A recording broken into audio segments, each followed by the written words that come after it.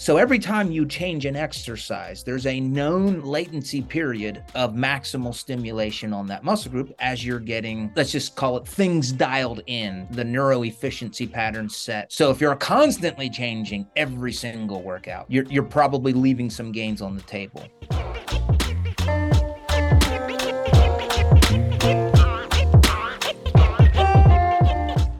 All right, Bill Campbell back on the podcast. You're going to be one of our most common and frequent guests on the show, but I can't get enough talking to you. There's always good conversation. There's just so much to dive into with you, especially now that you have your research review out. Now I'm getting these every month, and it's just like, I got to get him back on the podcast and talk about some of this stuff. So thank you for coming back on, man. I appreciate it. Yes. Yeah. Thank you. And thank you again for being one of the few people that kind of guided me before I started this. I laid out all my fears and worries, and I really appreciated your advice in helping me get it off the ground and out as my first real product. So thank you for that. Yeah, absolutely, man. It's an honor of mine. So let's dive right into some topics. We're not going to do the whole intro. So if you haven't heard Bill on the podcast before, we will link the different episodes we've done with him. This has got to be number 3 or 4. I think it's maybe 3. If it is, I don't doubt there will be a 4 in the near future. So we'll go in the show notes. There will be some links for you to listen to the other ones of Dr. Bill Campbell in there. So the first topic we're going to talk about, and for the listeners, these are all topics based on actual research studies that we are pulling from Bill's research review. So if you're not subscribed to his research review, I'm going to link that in the description of the podcast as well. It is ridiculously affordable at the moment. So I would jump on it before the price goes up. I think you said it was $6.99 a month right now. $6.99 but the price will be going up really soon to, I believe, $7.99. Okay. So yes, you're locked in. As far as I know, locked in for life at $6.99. So check that out, guys, because it really is. It's so valuable, and it's cool because he brings coaches in. So I've been featured in this already, but he brings coaches in to some of the coaches actually have been on the podcast of ours too. So it's cool seeing some of my colleagues on there, like helping write reviews with you. So he'll write the review and he'll dissect the study, and then he lets a coach step in and give their opinion on it, and for a application aspect, which is really, really cool and not very common in this evidence-based world as far as the research goes. But the first topic that we will touch on is the programming variables. So essentially, I'll let you kind of dive into what this study was and what it showed, and then I'll kind of pick it apart and ask some questions on the practical side. But I believe it is something to the effect of changing programming variables versus not changing anything at all. And I think it was on a weekly basis, was it?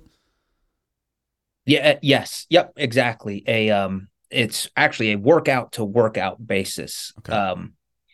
So the question that I posed when I summarized the study was, does changing up your variables improve muscle hypertrophy outcomes compared to just doing the same workout all the time? And there's 2 ways to look at this from broadly. One, we have what I call program hoppers. Mm-hmm. So somebody will follow somebody that they like. They'll buy their program or get on their program, and they get bored after 2 weeks. Then they go to somebody else and they get a different philosophy. That's not really what this is. Program hopping, I think, I wouldn't even consider that, because every program should have built-in variables that do change over time, and you're kind of buying into that person's philosophy of training. Mm-hmm. What we're talking about is, can you do the same workout every single time, or is it better to change up some variables? So I'll lay out the study. This was a lower body, a quadriceps stimulation study. So lower body only. It was a muscle hypertrophy study. So we're asking the question, does changing up your quadricep training program increase, decrease, or have no effect on your muscle hypertrophy in your quads? It was an 8-week study. They did, I think it was 2 workouts per week. Let me confirm that. 2 times per week for 8 weeks. So 16 total workouts. The people in the study were resistance trained males. They were training at least 2.5 years. So they were not beginners. And I always like to make sure that we know what the population is. So here's what they did. Again, every single workout, one group, actually one leg. So they actually randomized by leg here. One leg did the same exact workout. And what that looked at was, it was leg press followed by leg extension. So 4 sets of each, or 8 total sets. They did a 9 to 12 maximal reps for each individual set. They did a normal cadence, so kind of quick on the way up on the concentric and then controlling the eccentric. So there wasn't really an eccentric or concentric bias. So how we typically lift, how most people typically lift. Right. And then the last thing was a consistent rest period. So again, same number of sets per workout, same number of reps, same rest period, and a normal cadence for each repetition. So that was the consistent group. The variable group changed one of those variables every single workout. And the way that looked was, instead of doing 8 sets one workout, they did 12 total sets. So instead of 4 sets of leg press, they did 6 sets of leg press, 6 sets of leg extension. All right, in another workout, what they varied was the total number of reps. They did a high number of repetitions, so up to 30 repetitions, a range of 25 to 30. Okay, now another variable that they changed from workout to workout was they did an eccentrically biased repetition scheme where they lowered the weight for each set, and I think it was up to like 10 seconds per repetition. So completely different cadence than the other group was doing. And then the last variable that they changed was rest periods. They actually increased or doubled from 2 minutes to 4 minutes between each set. So a lot of variability, a lot of changing versus just keeping everything consistent. And what do you have any questions on, or just any feedback on the design of what these researchers did? Yeah. What was did they track RIR? I mean, I think you said 9 to 12 maximum. So are they just taking them all to failure? Was that kind of their way of equalizing the different groups? Yes, which is very important. Now, today, 10 years ago, this never happened. But yeah, they had their subjects go to failure or near failure on every single set. Okay. So intensity was not varied. But that's exactly what you would want. So I look at the study design, and because they controlled for that, that's a good thing. So we don't have to worry that's another variable that they didn't control for. Yeah. Okay. Yeah, no, that's the only question I'm glad that it's, and I just want to point this out because I think, it's important for people listening. This is why I love your work, is because it's so focused on hypertrophy. And that's what I am so interested in, is hypertrophy and fat loss. And so, there's a lot of research on periodization and progressive overload and all these things. And most people just assume you got to keep everything the same or else you're not going to progress, but it's always focused on strength. And that's probably very true, because you got to neurologically get good at the leg press in the 6 to 8 rep range, and you got to do it with the same cadence so that you can build load over time and so on and so forth. It's a skill. But hypertrophy tends to be a little bit different in a lot of studies where they're starting to finally tap into this stuff, as that is the focus. So I just like to point that out, because that's what I love about your research view, is it's really focused on that specifically. So, but yeah, I don't have any other questions about it. I'd love to hear what happened, what turned out. Yeah. So the next question, and I always make this pretty clear in each study, how did they measure hypertrophy? Was it through like BIA? Was it ultrasound? In this case, it was actually muscle biopsies. So they went in and took a muscle biopsy sample, and they measured the muscle fiber area of the muscle fibers, which is good. That's a very good technique that we don't see a lot of. The other technique that I do like is using ultrasound to measure muscle thickness. And what they found after the 8 weeks of training was no significant difference between the leg that was constant and the leg that constantly varied one of these common training variables. Both legs were around 12 to 13% of an increase in muscle fiber area in terms of muscle hypertrophy. So when you look at this, at least my impression of the study was, it really doesn't matter if you do the same workout or if you do some variation from workout to workout. And if a lot of people, I think, are going to or potentially would say, well, you can't do the same thing every workout, because then your body's not challenged. And as long as you're training to near failure, I think of it like this: you're getting the same hypertrophic stimulus on that muscle every workout, Mm-hmm. whether you change it up or you keep it the same. So as long as you're maximally stimulating the hypertrophy stimulus on the muscle every workout, you're going to get the same adaptation. So this isn't surprising to me. And while I would say you don't have to change up your workout much, I would make two other arguments. One, I do. I hate doing the same thing. I love changing my reps. I love changing my exercises. Now, not every single workout, at least not my exercises. And then the other thing is, I would make an argument for changing exercises periodically, because that will stimulate different muscle fibers, different angles. And over maybe 6 months, a year, you're painting a bigger picture, so to speak, when you're stimulating different muscle fibers by choosing different exercises. So they didn't look at that.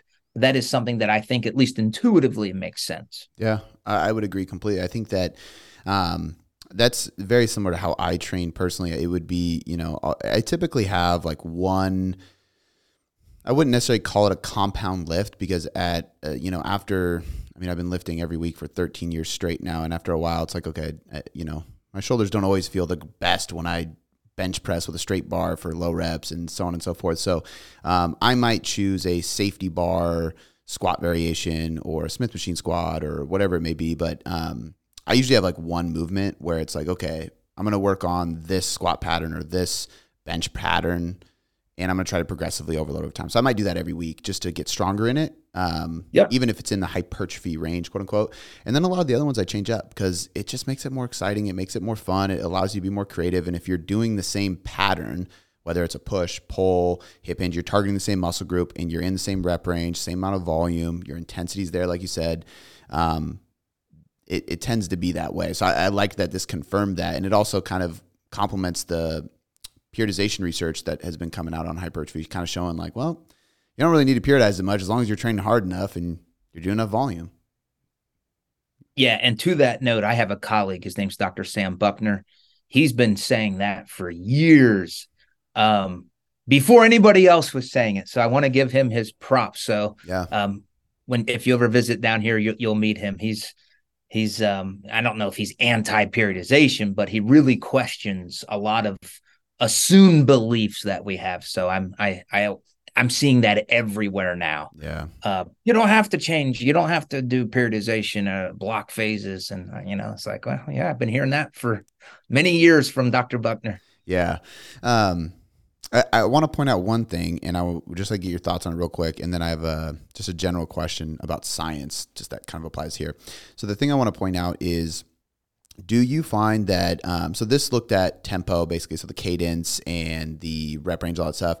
Do you think a good use of this result in the study would be to maybe keep the rep range and the cadence or the tempo in kind of more static, just because that might allow you to, I guess, just keep volume at a high point? Because I think of it like this. If I'm changing rep ranges all the time, there might be weeks where I actually do less volume than more volume. If we look at like total volume done by the end of the week and how long if I'm going to do lower reps this week, it's going to take me longer. I need longer rest and I might not do as much volume. And if my goal is hypertrophy, or if I really slow things down because I want to change the cadence, that might actually lower my volume because I can't do as many reps or I can't do as much load.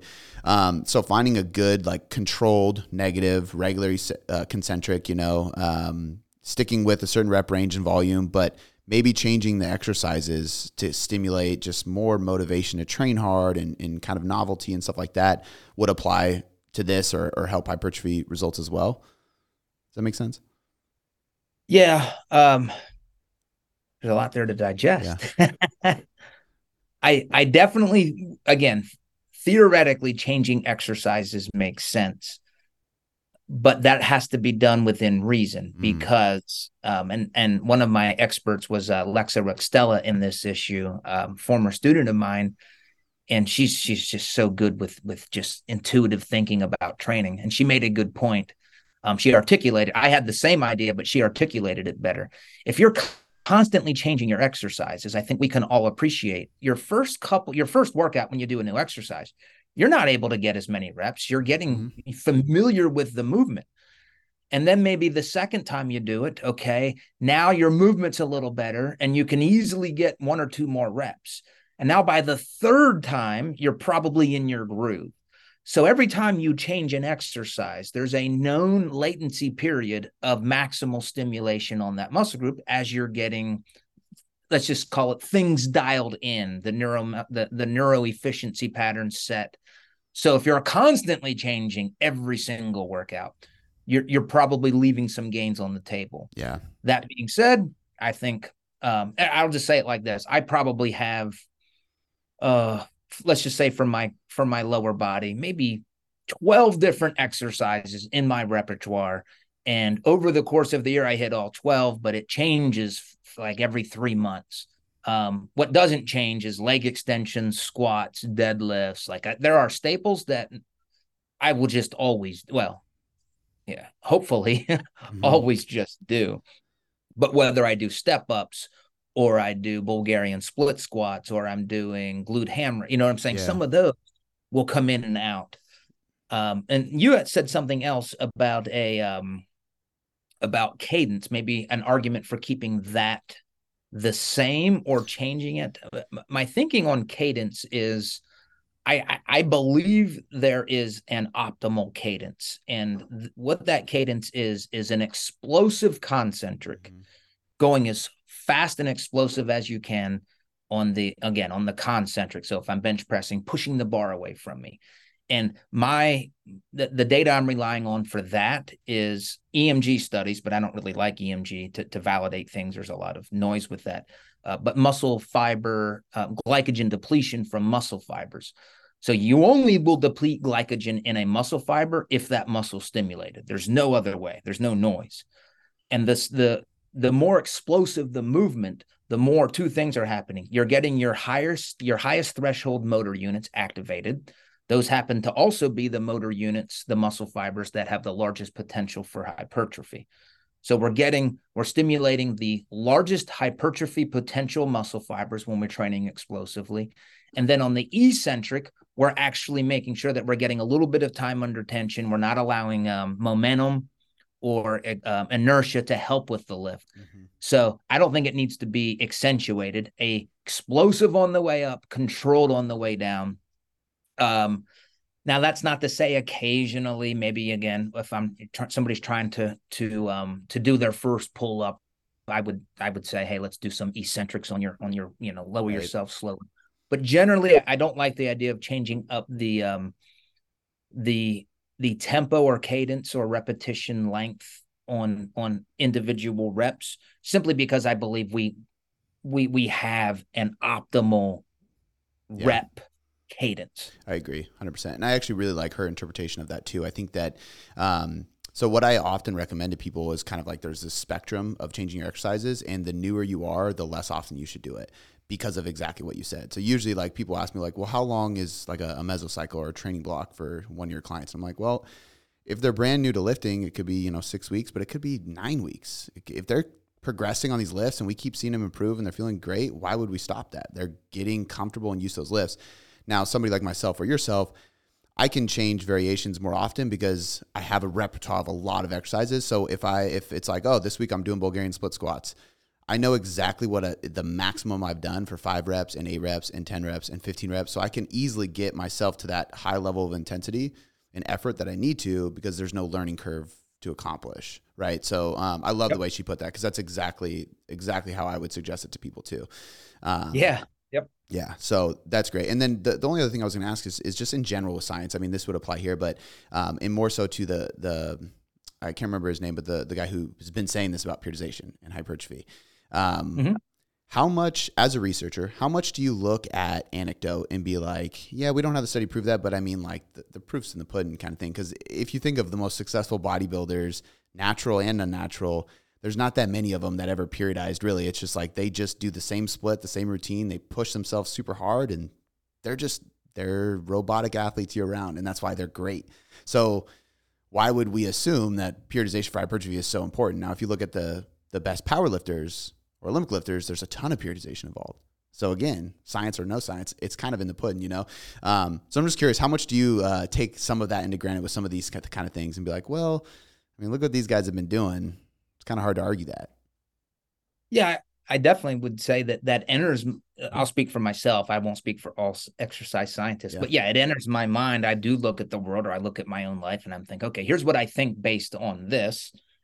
But if I'm speaking publicly or to students, I'm always going to qualify it publicly Mm-hmm. with, "Hey, I don't. There's not data on this, but this is why I think this." Or if there is data, and there are times I probably can't come up with one now. The data might say one thing, and I'm going to do something else just because I want to. Yeah. Like I'm not a robot where I'm following. Well, this study said this, and that's actually a bad coach Mm-hmm. who only does what the research says, because there's an art to working with people that we as scientists can't tap into in research designs and what we call subjects that aren't clients, Yeah. so to speak. Yeah.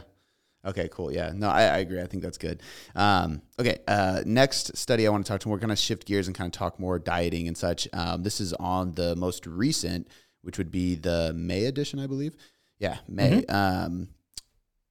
The study, I don't know if this is what it's called or if this is just you describing it, but what causes a weight loss plateau? Metabolic adaptation or a lack of dietary adherence, which I think is just when I saw that, I was like, oh, this is such a great topic, because it's something we talk about constantly in the coaching space, because there's so many people who, in fact, I just recorded a video on Instagram about this, and I said, like, you know, if you sign up with a coach and I speak to mostly Gen Pop when I'm talking about like client specific stuff. Like, if you sign up with a coach and you have a good amount of weight to lose and they immediately put you on a reverse diet because you're not eating enough, they're probably, you know, for lack of better terms, full of shit. Like, they need to look at your food logs. They need to make sure you're accurately tracking. Because if you have 20, 30 pounds to lose and they tell you need to eat more food because you have metabolic adaptation, I don't know if that's the case. And a lot of times it's not. It's very rare that it is. So, but I mean, if there's a study on this, I wasn't aware of it. So I'm very excited to hear about this. Yeah. So you're alluding to things that I think a lot of us, and even myself, again, I don't work with clients, but even where my mind goes, that I'm guilty of, and I think a ton of coaches. And what we're guilty of is us. Anytime a weight loss is proclaimed by a client, and I'm gonna differentiate clients here in a moment. I'm gonna categorize them, but we just say, "Yep, metabolic adaptation." Or adaptive thermogenesis. And I think partly is because it's sexy. It sounds technical, and that all the TikTok people are talking about it. Again, guilty myself. So let me give a little perspective to the discussion. First would be, what is metabolic adaptation? Actually, no, let me go with the client first. There are two types of clients that are in your world and my world, and those are competitive physique athletes and what I would call general population clients. And again, you might work with athletes too, but in my world anyway, two types of clients or subjects. This discussion, the research that I'm drawing from, does not speak to the competitive bodybuilder or physique athlete. If somebody has 11% body fat and they're trying to lose more and more body fat, guess what? They're probably going to have a hard time doing that, because they are at their genetic limit for what their body can lose with body fat. And most, or I would make the assumption, competitive bodybuilders, and especially those that are more experienced, they track. They are following the plan that you are giving them, or that they're making for themselves. So let's make that distinction. We're not talking about high-level elite physique athletes. We're talking about somebody like myself, well, not myself, because I'm just your typical general population client who has body fat to lose. So there's the perspective of the client. The second thing is, we have to define, well, what do we mean by metabolic adaptation? So the question is, somebody comes to us and says, I'm not losing weight. And we'll have that talk in a minute. Well, how long has it been? Why are you saying you're struggling? But there's probably two reasons why they are not losing weight, why they would say they're in a weight loss plateau. One would be the one that we're for the last few years been oriented towards assuming is the reason is metabolic adaptation. Let's define that. That is a slowing down of their metabolic rate to a greater extent than what we would predict based on just their weight loss. And it's become so bad that their metabolism is now so slow that what used to be a 500 calorie deficit is now just their maintenance calories. So literally they're not eating in a deficit anymore. So that's called a metabolic adaptation or adaptive thermogenesis. The other reason why somebody might be experiencing a weight loss plateau is because they're not following their diet. They say they are, and maybe they even think they are, but they're not losing weight, not because their metabolism has slowed down significantly, but because they're simply eating more food and they're not in a caloric deficit. So that's the question. Where do you want to go now? Where should we take it? I guess what was because I have a few things I want to say, but I think it'd be important to say what the study was and showed first. I mean, I'll just say it because then you can put this in the context. I guess one thing I want to point out is like with metabolic adaptation, and this is what I tried to really push forward when I made that content about people jumping in reverse diet because they have metabolic adaptation. One of the biggest factors of your BMR that slows down during that is your NEAT, right? Some of it you can't track. But my point with it was if a coach isn't tracking your steps, isn't tracking your, or isn't looking through your food logs to make sure you're accurate, there could be some slip ups. And also if your steps are way down and they're not aware of that and you're not aware of that, then you might think the deficit's not working, but really you just stop moving so much. Your body adapted by just stopping your movement, and you could just track your steps before you start a diet to make sure that once your body slows down, you look at your step count and you're like, oh shit, I'm way down on steps. I need to move more. And then there's your answer, you know? But I think like the thing you said about physique athletes, they track everything. Like that's the big ticket. Like, so Gen Pop needs to track a little bit more to make sure that they don't have this happen. But, that's the only thing I would point out. I'm really curious about this study because this one you just sent to me. So I actually haven't even got to like read your review on it. So I'm actually really interested in the study and the result. Oh, I think this article will change the way a lot of us coach. And again, I don't coach, but this will influence at least your perception of weight loss plateaus. Like you won't just automatically go in that's what I'm thinking. Yeah. And it's funny you said about having people track. I think it was last month. I reviewed a study on just how important tracking is, how much better outcomes, even if it's like 70% of the time versus 50% of the time. So anyway, we can do that next time I come on. So this study was a mathematical modeling study. So it's important that we discuss what that is. They did not take two groups of subjects and have one of them and have an inducement of a weight loss plateau. That would be extremely hard to do, and I talk about that. So instead, they used mathematical modeling, and they used real weight loss studies from different human trials that were similar lengths. And in one case, they took subjects that were in a confined setting.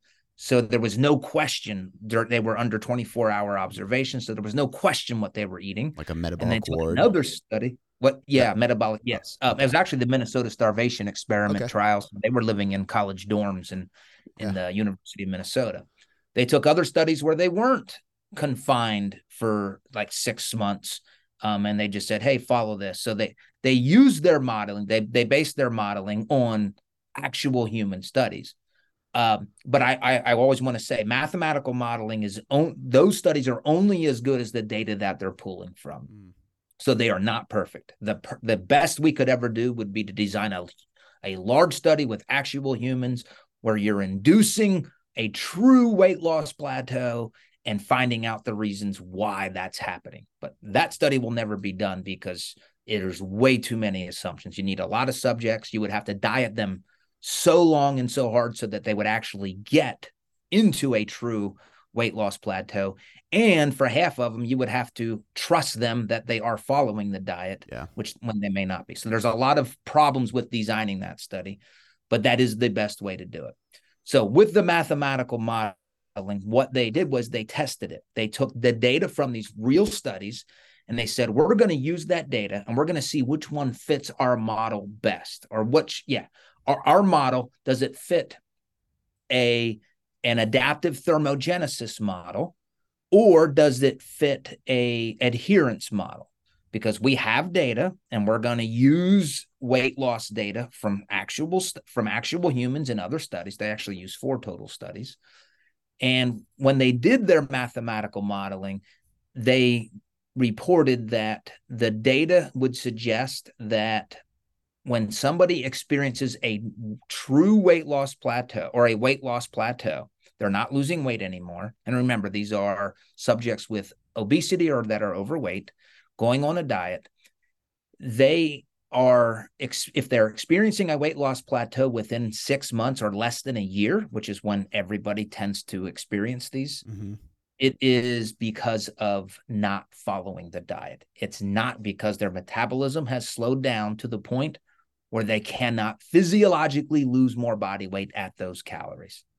They extended their models into the future for longer periods of time. And in all of their models, and there's also some other research on the same thing, you will reach a weight loss plateau with metabolic adaptation. It just would happen after about 2 years of dieting. So the way I'll just share my thoughts on what I think the application is. When we have a client coming to us saying, I'm in a weight loss plateau, instead of us, myself included, saying, oh yeah, we have to address your metabolism, I think we need to first say, let's address the potential, not accusing our clients of not following the diet, but we have to start there. Are we sure that they're following the plan that we gave them? What are things we can do? Now, the solution might not be different. It might be a diet break, regardless of if it's a true adaptive thermogenesis, or it might be a diet break because they just are experiencing diet fatigue and just can't follow the diet. So I'm not saying the solutions are different, but I think we in this profession need to check ourselves and really ask, or get foundational on adherence before we go anywhere else. Yeah. I love that. I think that when you said not accusing them, I think that's really important too, because as coaches, we have to understand that if this is our profession, of course, we know how to track accurately and measure food. They might not. So they might think they are spot on, but they're not. I've had so many clients that I've made suggestions of how they're measuring or how they're tracking, or they're just trusting labels and cups versus weighing on grams on a scale, and just little tiny things that you wouldn't think add up that end up adding up to extra calories that they don't understand they're consuming, or that they're just completely inaccurately measuring it or tracking it in the app or whatever it may be. And it's kind of just a brain fart moment. But if they're repeating the same foods every day, they're doing it every day. Now, for this model, did they essentially, just trying to make sense out of it for the listeners too, was it kind of like if they look at the ward, metabolic ward, like those people did not experience weight loss plateaus, but the ones that aren't controlled in a ward did. And so because there's more in that setting and there's none in the metabolic ward, we kind of have to assume, well, weight loss plateaus only happen if we don't have somebody in a metabolic ward, which gives us one answer.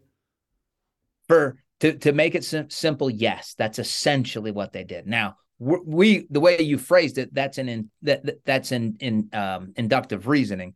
They actually made their models with using the making sure that they were following the first law of thermodynamics. They used some weight gain studies. They used some weight loss studies. So they made their models, tested their models. Models were good. And then they fit their models to those exact studies. And I kind of break that down over several different graphs in the research review. And essentially what we find is if you continue on your, and that's not, if you continue on your diet, you will not reach likely, you're not going to reach a real weight loss plateau because of metabolic adaptation within the first year of dieting. Now, the other thing they did, which was really cool, they actually induced into their model an arbitrary metabolic adaptation. I think they made it like 10%. And what that did was, so when they said, hey, we're going to give our mathematical subjects metabolic adaptation, and a pretty big amount, a 10% amount, what that did was it didn't cause them to have a weight loss plateau any earlier, but it did cause them to lose a lot less body weight. Mm. And that makes sense because without this metabolic adaptation, they were on, let's say, a 500 calorie deficit. But when they had this pretty large metabolic adaptation, it might have been only a 300 calorie deficit. So they weren't losing as much weight over the same period of time. Mm-hmm. And then one other thing that this has just impacted me, and I want to talk about this more, is if let's just say somebody comes to us and they want to be aggressive with a diet, and we agree they're at a place where we can be aggressive, we still have to consider, we have to match our prescription for being aggressive and our clients' willingness or capability of being able to adhere to what we give them. So just because we're going to give a client an aggressive caloric deficit doesn't mean that they can follow it. Mm-hmm. So really, we can and should only be as aggressive in our prescriptions as to what they can handle. And that may not be what we think, but it doesn't matter what we think. It's what they can do. It's what they can execute on. And this is why we at Tailored Coaching Method, we focus so much on building trust with clients, because we want them to tell us what they don't just tell me what you think you want me to hear as your coach, or what you think would be the right answer. Like, I really want to know, what can you adhere to? What is realistic? If you're falling off diet, like, tell me, So for the weight, like defining weight loss plateau, would that be like weight loss plateau as in stop, none at all? And the reason I say that is because if I hit a weight loss plateau, I guess you could call this a stall, and I have to drop my calories lower to keep on losing. This theory would say basically, like, if I'm losing weight and then it kind of stalls out and I have to drop my calories lower in order to keep losing weight, I could technically just recalculate my deficit based on my new body weight, and it would give me the answer, which would be a slight drop in my calories, and I keep moving forward, just like most coaches do. They drop calories another 10% or whatever it is, and you keep moving along, right? Whereas a weight loss plateau in this case is like, no, this is dead stop. Somebody comes to me and says, I'm in a deficit, I can't lose any weight at all, and I don't know why, right? Does that make sense? Is that the definition of it? Well, yeah, and I took a lot of time describing your question, or at least discussing it and thinking through it. And I didn't define it. What I suggested in my thinking on this is, you, the coach, need to have an agreement with your client on, and this is before the diet starts. So this is during, I don't know what you coaches call it, but like your onboarding process. What do you call that when you're? Yeah, we have our onboarding process, but we go through what we call primer phase, and it's like, we don't typically put somebody right in a deficit right away. It's like, hey, let's spend some time getting used to you communicating with me, tracking properly. This is where I educate them a little bit and teach them. Even like for us, we even will say, like, when we do start a diet, the most common reason, would be this. In this case, we'll frame it specifically to shine light on this study, but in a sense we say, like, as you go into a diet, it's common to mistrack or not be aligned. This is why we do this phase and educate you on how to do it properly and build trust and so on and so forth. Yeah. So you're already doing it.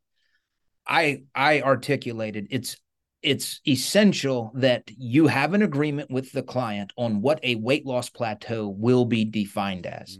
So I gave 2 examples. I said, okay, you're not dieting yet, but when you do, we are not going to be reactive to you not losing body weight, because that's probably going to happen at some point.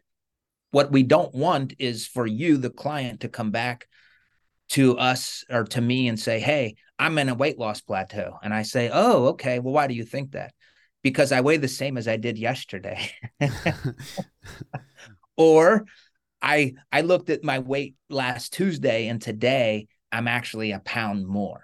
So if you have an agreed upon, or like almost like a verbal contract, we are going to define a weight loss plateau as 2 7-day weekly averages as not changing. Or what I did, I was crazy in my thinking. I said, you're going to have 4 weeks in a row of not losing any body weight, taking a 7-day average for 4 straight weeks. If that weight doesn't go down, we will agree that that's a weight loss plateau. Now, again, it might not be 4 weeks. It's whatever. I think it's whatever the client and the professional agree on. And I'm telling you, I'm dieting right now. I've been dieting for a couple months now. And I know this, but this study really helped me. I was stuck at like 219 for like, it seemed like 3 weeks. And I'm actually doing a case study, so I can't change anything, even if I wanted to. But I said, I know this. I'm a fat loss researcher. I know this, but I still struggle like everybody else. Just give it time. And Yeah. what do you know? That third, or maybe it was the fourth week, I have to go back and look. Wow, I lost like 2 or 3 pounds the next week. Mm-hmm. It is amazing just being consistent and being patient, because the alternative was, oh, I'm going to reduce my calories more. Well, okay, well, no, I'm in this for the long term here, Yeah. based on my case study. Well, that doesn't help me. That makes things very difficult for me for the next 3-4 months, however long I'm going to do this. Where because I was patient and I trusted, hey, sometimes we just don't lose weight, and Yeah. I don't know why. And I'm a fat loss scientist. I wish I had an answer, but I just got to be patient, stay with the plan, and it works. Yeah. Yeah. I mean, I would agree. Even in my experience, I think it's usually around 3 to 4 weeks that it's like, that's a good marker. Sometimes it's a harder sell when people are paying you for a result, you know? So there's things you got to like focus on or work on, or like, hey, let's shift our focus. Let's just focus on some of these like training wins and something just to get you not so focused on the weight, because we know it's going to budge. But even to that extent, like I've gone over this with my coaches on staff as well. And when somebody reaches a plateau, our first, like move or first action is not to drop calories. A lot of times it's actually to either tighten up their tracking and their measuring, or if somebody is typically pretty on point, they know they're doing well with their macros and tracking everything. Sometimes we'll say like, hey, we're, of course there could be, maybe we can just bump up steps or something like that. But a lot of times I'm like, implement a meal plan and just tell them, hey, this isn't a permanent thing. We'll have a flexible meal plan. You'll create it with me. So it's not like these are like the, written in stone on foods that you have to eat. Yes. But like, let me give you 4 options. You choose a protein and we'll place it. We'll create a meal plan. And if we can dictate what you're eating and we can guarantee that it's the right amount, 2 things happens. Either A, they start losing weight and they're like, holy shit, the meal plan's great. And I'm like, no, it's just that this is really hitting those numbers now and you might have been off somewhere. Or B, they do the meal plan and they go, I see where I was off immediately, because they see what it actually will look like from a quantity perspective and where they were mistracking. And it teaches them a lot, but it's so much better than jumping in right into a bigger deficit. Yeah, I agree. Because again, depending on where the client's at, you don't walk back from that easily. Mm-hmm. So that's not to say that's not the right, that's not to say that is the wrong decision. Maybe the right decision is to reduce calories, but do that after a little bit of introspection and communication. And like you said, if you have trust, if you don't have trust, you really have nothing. Yeah. You're throwing darts at that point. Exactly. So I love how you stress that in your business. Yeah. Thank you. Okay. So I know we were kind of chatting a bunch before the podcast. Do you still have time for one more? Yeah. Okay, cool. Let's do one more. So the last one is the lack of sleep. And abdominal fat is the last one I want to check on. And I believe it was abdominal fat, correct? Not just body fat loss in general. And it was essentially sleep deprivation and seeing how that affects it. But I'll let you break down the study and what they were looking at. All right. So this was and I'm not a sleep expert. I'm not a sleep researcher, but I read sleep research. Mm-hmm. And this was probably the best sleep research study based on length that I've ever had. It was a 42-day study, and the subjects in the study were non-obese males and females, and it was a crossover study in the sense that all of the subjects had a 14-day sleep deprivation period and also a 14-day normal sleep period. So they did both, and half of them started with the sleep deprivation. The other half started with the normal sleep, and then they crossed over. And what's great about that kind of study design, it eliminates any type of genetic variability or any type of differences due to the genetic differences in the subjects, because it was the same subjects, both arms of the study. And this was this probably easily puts this into like a 6-figure study. This was all observational. They were under 24-hour observational environment. Oh, wow. for the 28 days of the sleep deprivation. So what the researchers did was the sleep deprivation, they were not allowed to sleep more than 4 hours per night in the sleep deprivation. So um, could sleep up to 4 hours, but not more than 4 hours. And then the other group, it was a 9 hour normal sleep period. So they had to be at least in bed for 9 hours. And again, this was for 14 consecutive days. At the end of this period, again, they're focusing on abdominal fat. They also did look at calories, so we can look at that. The sleep deprived condition. Now, again, these subjects were allowed to eat whatever they wanted. They didn't limit their food. They did increase calories. They ate about 300 calories more on average per day. So that would cause them to gain body fat. Probably you wouldn't expect a lot.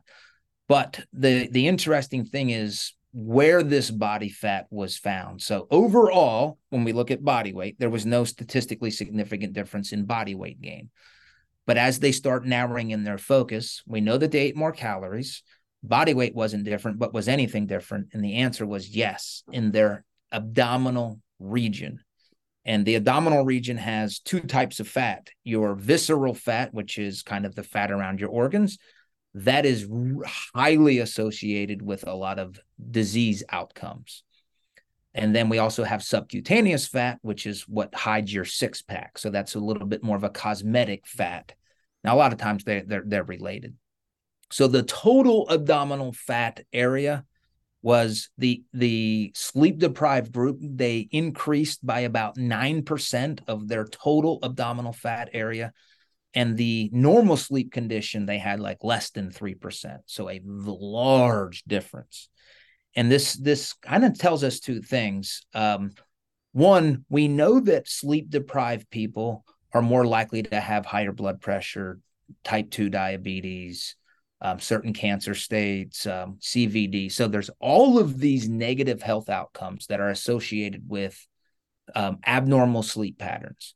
This is the first study that showed a lack of sleep in the short term actually increases the type of body fat, this visceral fat, that chronically will lead to all of these conditions. And again, there was other studies done, but nothing this well controlled.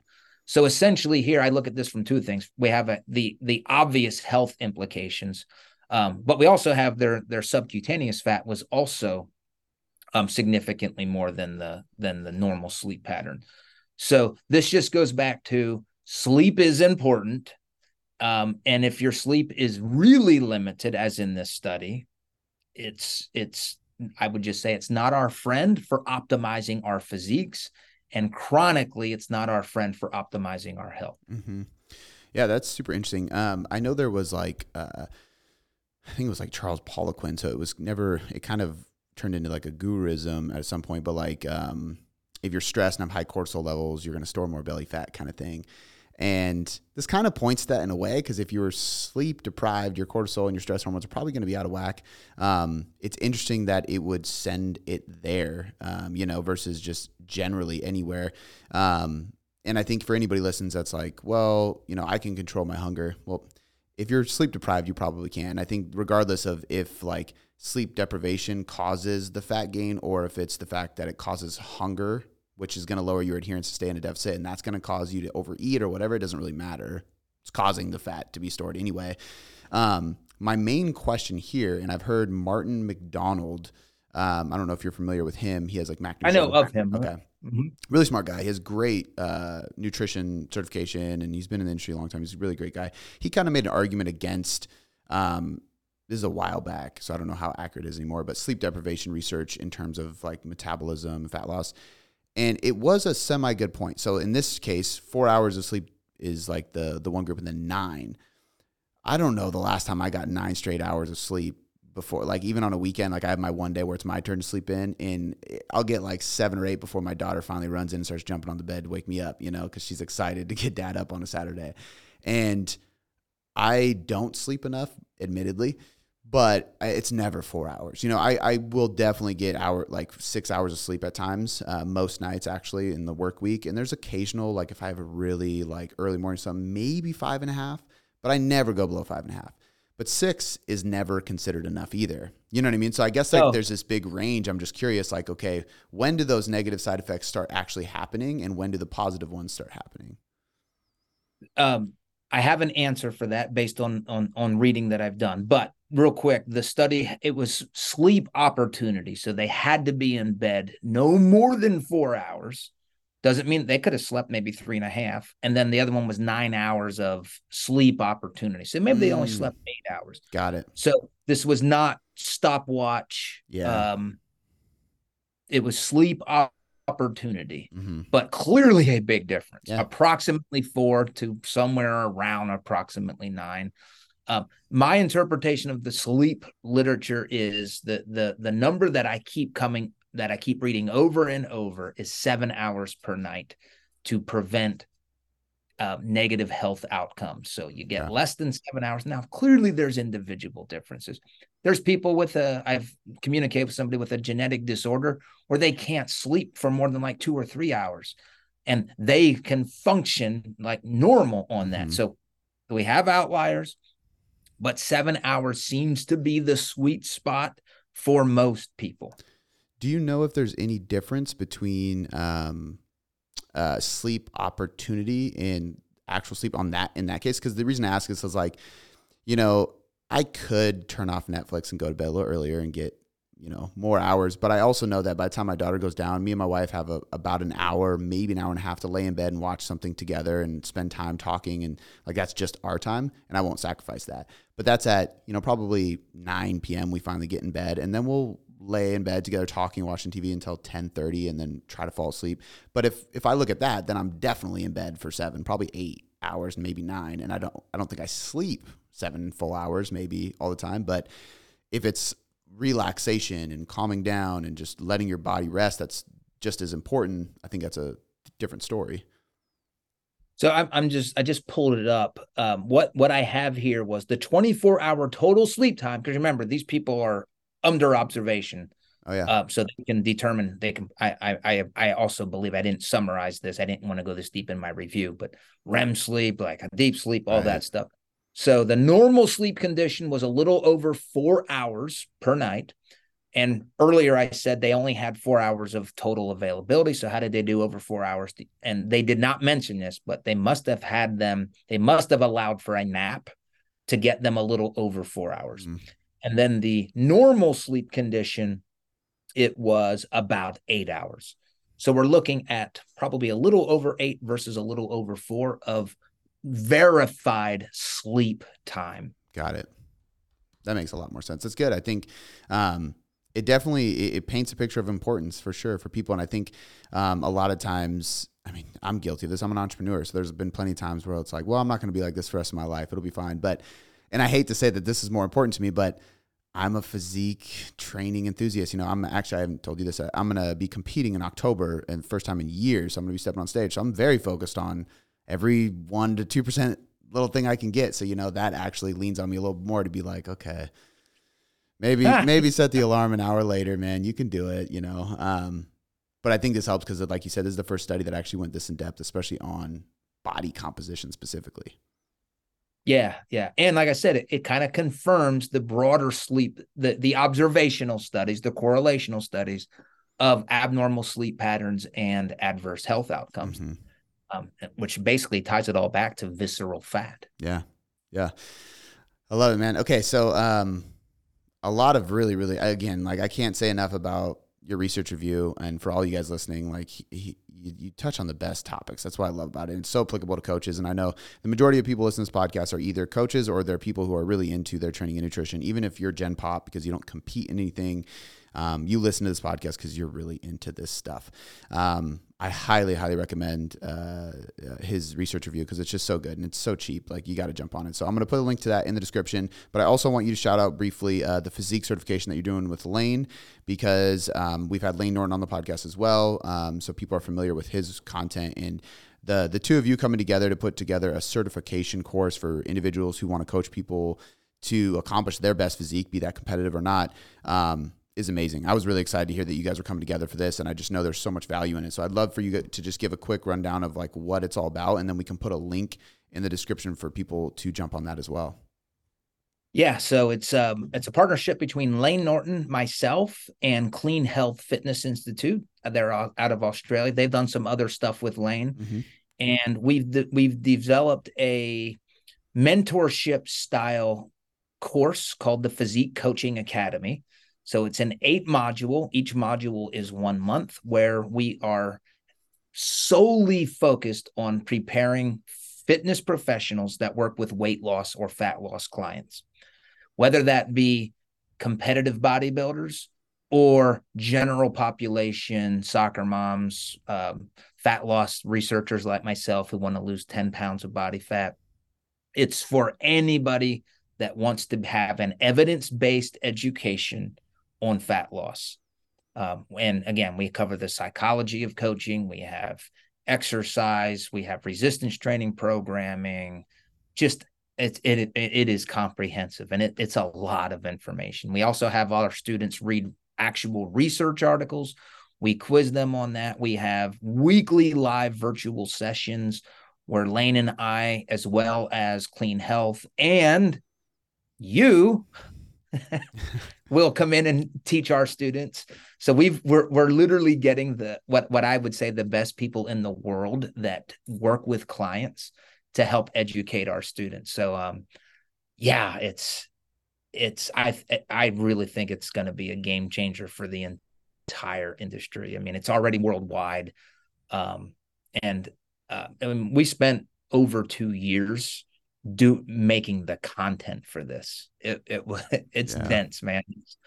I have to look at how many pages the textbook is, but it's massive. Yeah. Well, it's cool too that like each module's a month. I think that says a lot, because there's so many times people reach out to me and ask me about certification courses, and like one of the things I always say is like, there's a lot out there, but make sure it's not a weekend course. It shouldn't be a month or less. Like if somebody's certifying somebody to do this in a week or at a seminar over a weekend, it's just like, you can't do that. That's just insane. You can't qualify somebody to be that good at this at that quick of a timeline, which is what I love about like there has to be length to it. There has to be density to each module, every piece of the content, and you guys put so much into it. And I think both of you guys have a really reputable name, and you're not willing to sacrifice that for business, money, for just getting people pumping through it. So it's a very, very high quality course, and I'm excited to be a guest speaker. I'm honored by that. But yeah, I think it's definitely the top tier out there, and I'm excited for you guys. So we'll put a link in the show notes for that, for you guys to go check it out. Clean Health has done a lot of different seminars and course stuff, so they're great at what they do with putting those kind of things together. And yeah, if there's anything else you want to mention about it, feel free. But otherwise, I just want to make sure people have access to go click it, go sign up for it, go check it out, guys. Because if you are a coach and you want to learn, especially if you're a coach working with people who want fat loss and muscle growth, and I often tell people this all the time, even if you work with Gen Pop, the best thing you can do is study the science of bodybuilding, because they are the best at doing it. And if you can just do that on maybe not as aggressive of a timeline with a deadline, and you can skip the shaving and tanning part at the end, that's a well written coaching program for regular people. No, yeah, what you just said is I hear my own voice. I've said that bodybuilders are the fat loss experts. They're ahead of the science in many cases. Now, I will say sometimes they get on fads that just aren't important. Right. But yeah, I'm a fat loss researcher, and I study bodybuilders. They're the experts. Yeah, I love it, man. Okay, so we're going to put links to all this stuff in the show notes for you guys. And we'll put, I believe it's Bill Campbell, PhD, on Instagram. Yes. Yep. Okay. And if anybody wants to get my research review, if you just DM me, I'll send you the link. And my website's billcampbellphd.com. Perfect. So it's, yeah. Everything's Campbell PhD. Perfect. Easy enough. We'll put that all in the description of this podcast. And man, thank you again for spending time with us for a third episode on the Tailored Life podcast. Yeah. Looking forward to the fourth.